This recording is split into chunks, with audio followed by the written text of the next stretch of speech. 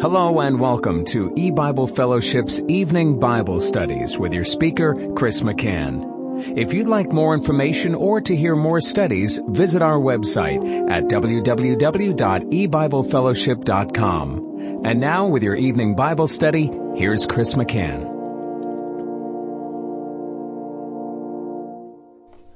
Good evening and welcome to E-Bible Fellowship's Bible study in the book of Revelation. Tonight is study number 12 of Revelation chapter 21, and we're continuing to look at verse 5. And he that sat upon the throne said, Behold, I make all things new. And he said unto me, Write, for these words are true and faithful. Now, in our last study, we were looking at the true nature of God. It is one of his glorious attributes that he always speaks the truth, and the Lord Jesus Christ is God, and that's why Christ says he is the truth. The Word of God, the Bible, comes from the mouth of God. It completely identifies with him, and so thy Word is truth.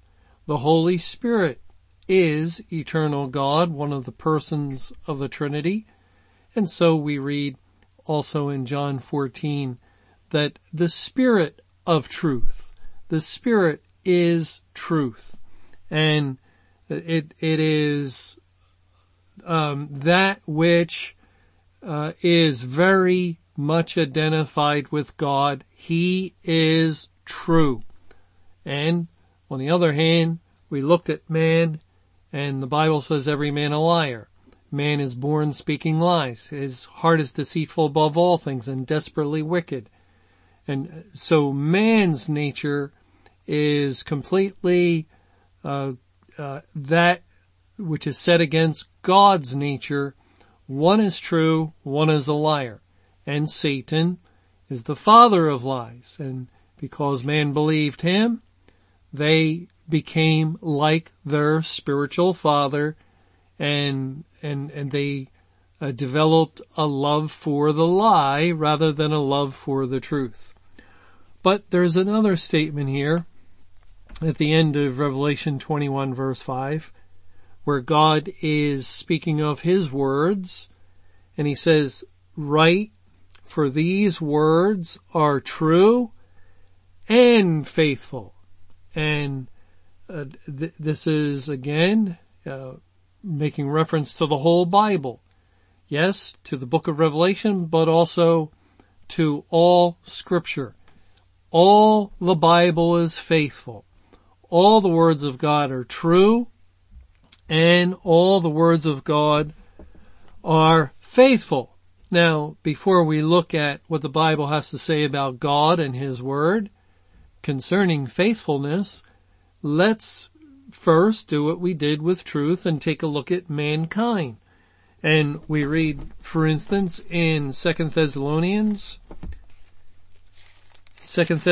chapter 3 and verse 2, and that we may be delivered from unreasonable and wicked men, for all men have not faith.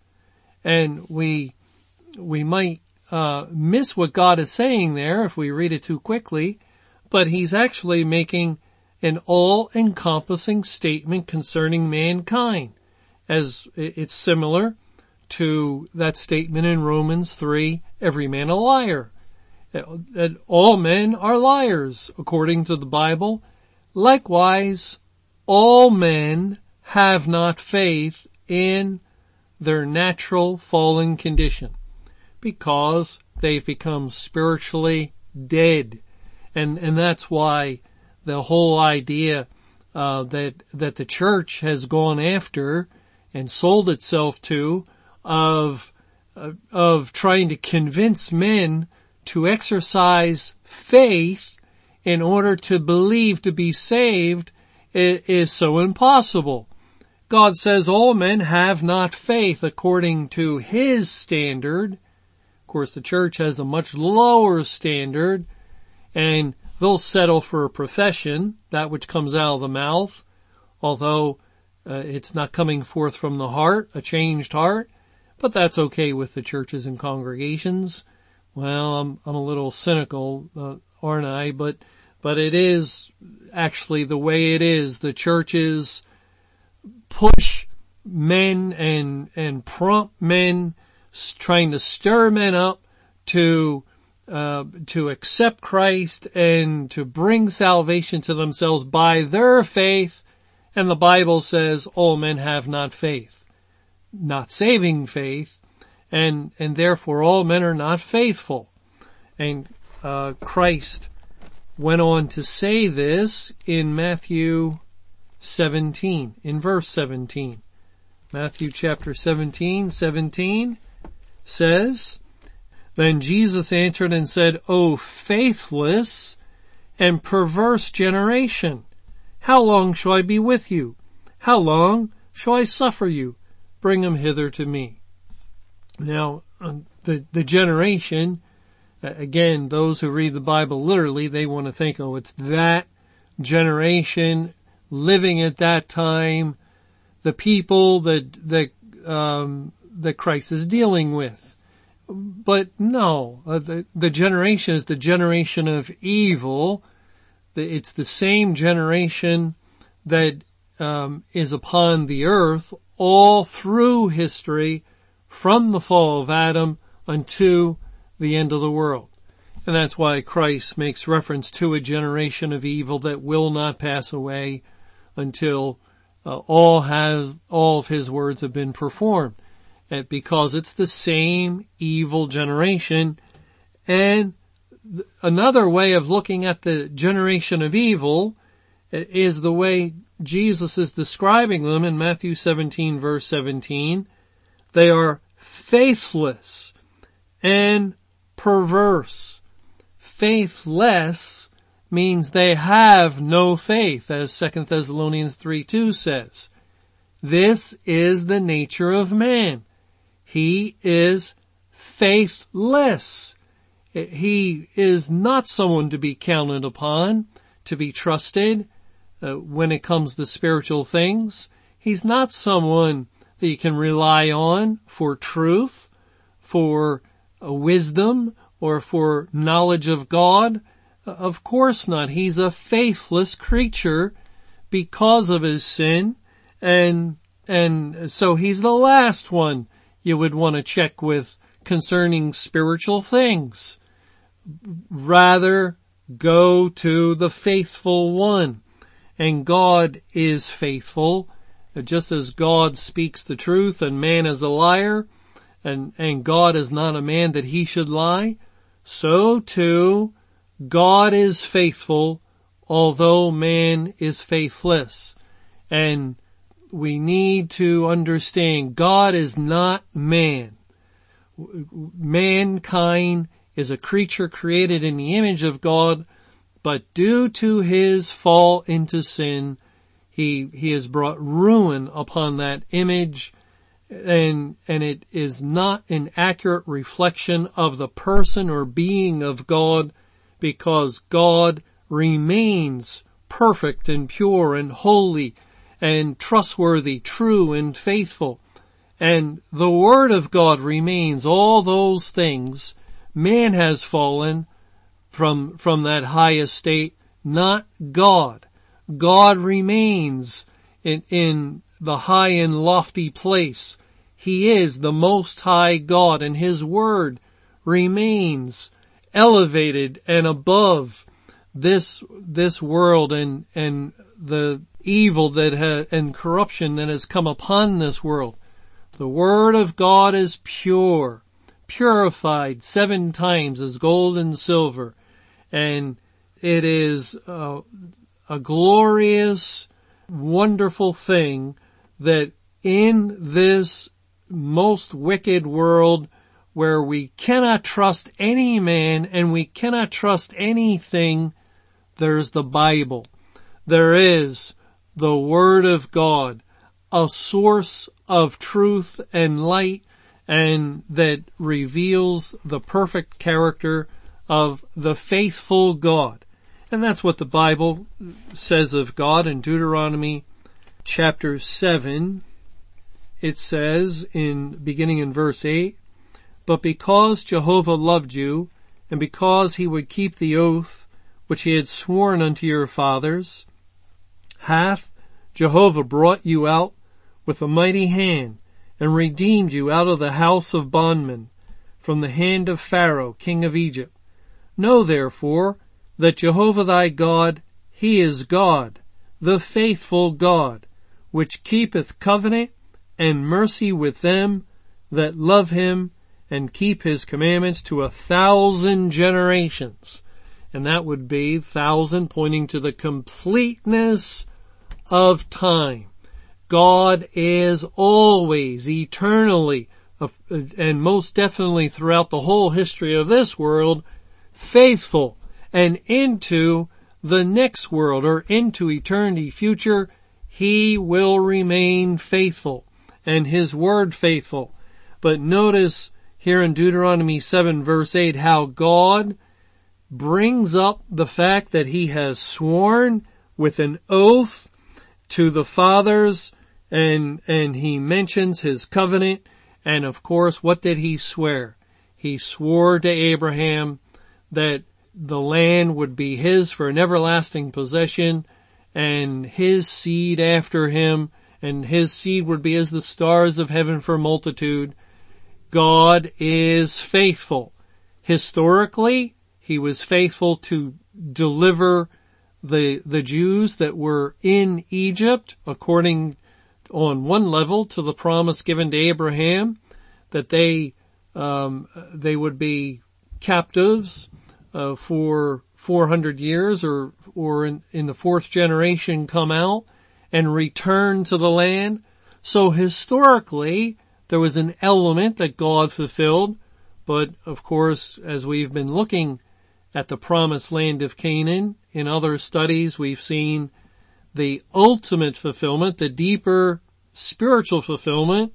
The second level is God giving the new heaven and new earth to his elect that are the spiritual seed of the children of promise through Christ. And they, once they're placed upon the new heaven and new earth, then that will be the point of the fulfillment of the Word of God. That will be the time, once again, that God can verify his faithfulness, can confirm his faithfulness, because he has made promise of these things, and his word has proven true and faithful once it comes to pass. And of course God's word has proven true and faithful repeatedly over the many centuries of earth's history, as God has promised certain things and fulfilled those things. It's just really a few things that remain in order for every word of God, every precious promise, exceedingly great and precious promises, according to 2 Peter, that he has given to us. It's just a short matter of time before he fulfills the last of them, and he can only do that with the destruction of this world and the creation of a new heaven and a new earth. In Hebrews chapter 10, it says in verse 23, "Let us hold fast the profession of our faith without wavering, for he is faithful that promised." Referring to God, he is faithful. In 1 Peter chapter 4, just to establish the context, which is the time of the Great Tribulation leading into Judgment Day, it says in verse 17, "For the time is come that judgment must begin at the house of God." And it did, May 21, 1988, when the Great Tribulation began. "And if it first begin at us, what shall the end be of them that obey not the gospel of God?" That is, the judgment came first on the church. May 21, 2011 was the day of transition from the judgment exclusively on the churches. It expanded to include now all the unsaved inhabitants of the earth. So both judgments are being referred to in that verse. And then in verse 18, and if the righteous scarcely be saved, where shall the ungodly and the sinner appear? And certainly when we look at the spiritual situation today, it fits this statement perfectly. The righteous scarcely be saved. The churches are spiritually destroyed. There is none righteous there. God has already separated the wheat and the tares. The believers that came out of the churches are being severely tried. Many of them have gone back to the world, to the church, or former doctrines. And it appears they're scarcely saved, and it may be they're not saved at all. It's just the remnant of true believers holding on to the sound teaching of the Word of God, and they're not esteemed at all. They're despised and looked down upon. We know there's a great multitude, but they're out there in the world amongst the nations, and they cannot be seen because you can't know where the tens of millions are as they're living in China or India or Africa. How can you see this great multitude? So there is certainly an appearance of scarcity of salvation. Well, then it says in verse 19, wherefore let them that suffer according to the will of God. Suffering according to the will of God. And the previous scriptures in this passage, God pointed out how it's a thankful thing to suffer as a Christian for well-doing. That is, to suffer for Christ's sake or the Word of God's sake. To suffer as a result of holding on to truth. To suffer because you yourself are acting according to the Spirit within you in a faithful way in regards to God's commandments. You want to uphold them and maintain them steadfastly. You will not deny them or compromise them. And this often brings suffering in this world in one way or another. There can be suffering, and that's a good thing as long as it's for the Word of God, for Christ's sake, because then it's thankworthy. You can feel very well about that. But on the other hand, if you suffer because of your sin, because you're a murderer or a thief or an evildoer or a busybody in other men's matters, then there's no thanks for that. That's how the world and the people of the world suffer, for evil doing. And all will suffer in varying degrees in one way or another, for well-doing or evil-doing. But if we suffer according to the will of God, the will of God is the revealed will that He shows forth in the Scriptures. It's His commandments. The will of God is that Sunday is His holy day. It's the Sabbath day. And therefore remove your foot from my holy day. And so a child of God wants to maintain and be faithful to that commandment. And so he does not work on Sunday. And this could lead to trouble at work in our modern society, where more and more they're encouraging companies are encouraging their employees to work on the Sabbath, and maybe it could lead to some hardship for the child of God or whatever, but we can see how that could be. It's the same thing with God's other commandments. When God says that what He has joined together, man is not to put asunder. Well, today over 50% of marriages end in divorce. And so we have believers that have become saved and they're divorced. And what is the faithful will of God? The will of God is the divorced person ought to remain single and not remarry unless they could get married again to their former spouse if the former spouse had not yet remarried. That's the only option the Bible permits. And so there are true believers wanting to do the will of God. They remain single. They might feel a little lonely. They might prefer the marriage relationship, but they want to do it God's way. And so there is a bit of suffering involved there also, wanting to do the will of God. And that's how it is on many points that the Bible addresses. God's people will do it according to the way the Bible commands the will of God, even if it brings hardships and difficulties or tribulation or affliction for the word's sake, because that's the nature, that's the spirit God has placed within them. They have a faithful spirit because that's the Spirit of God. That's the Spirit of Christ. So it says here, wherefore, let them that suffer according to the will of God commit the keeping of their souls to Him in well-doing. That is, keep doing what God would have you to do by obeying and keeping His commandments by His grace, as unto a faithful Creator. And there again, God is described as being faithful. The faithful Creator, going all the way back to the beginning when He spoke and He said, let there be. And the earth came into existence and the whole universe came into existence. The sun, the moon, the stars, and the creatures came into existence as God continued to create throughout the 6 days. He's a faithful Creator.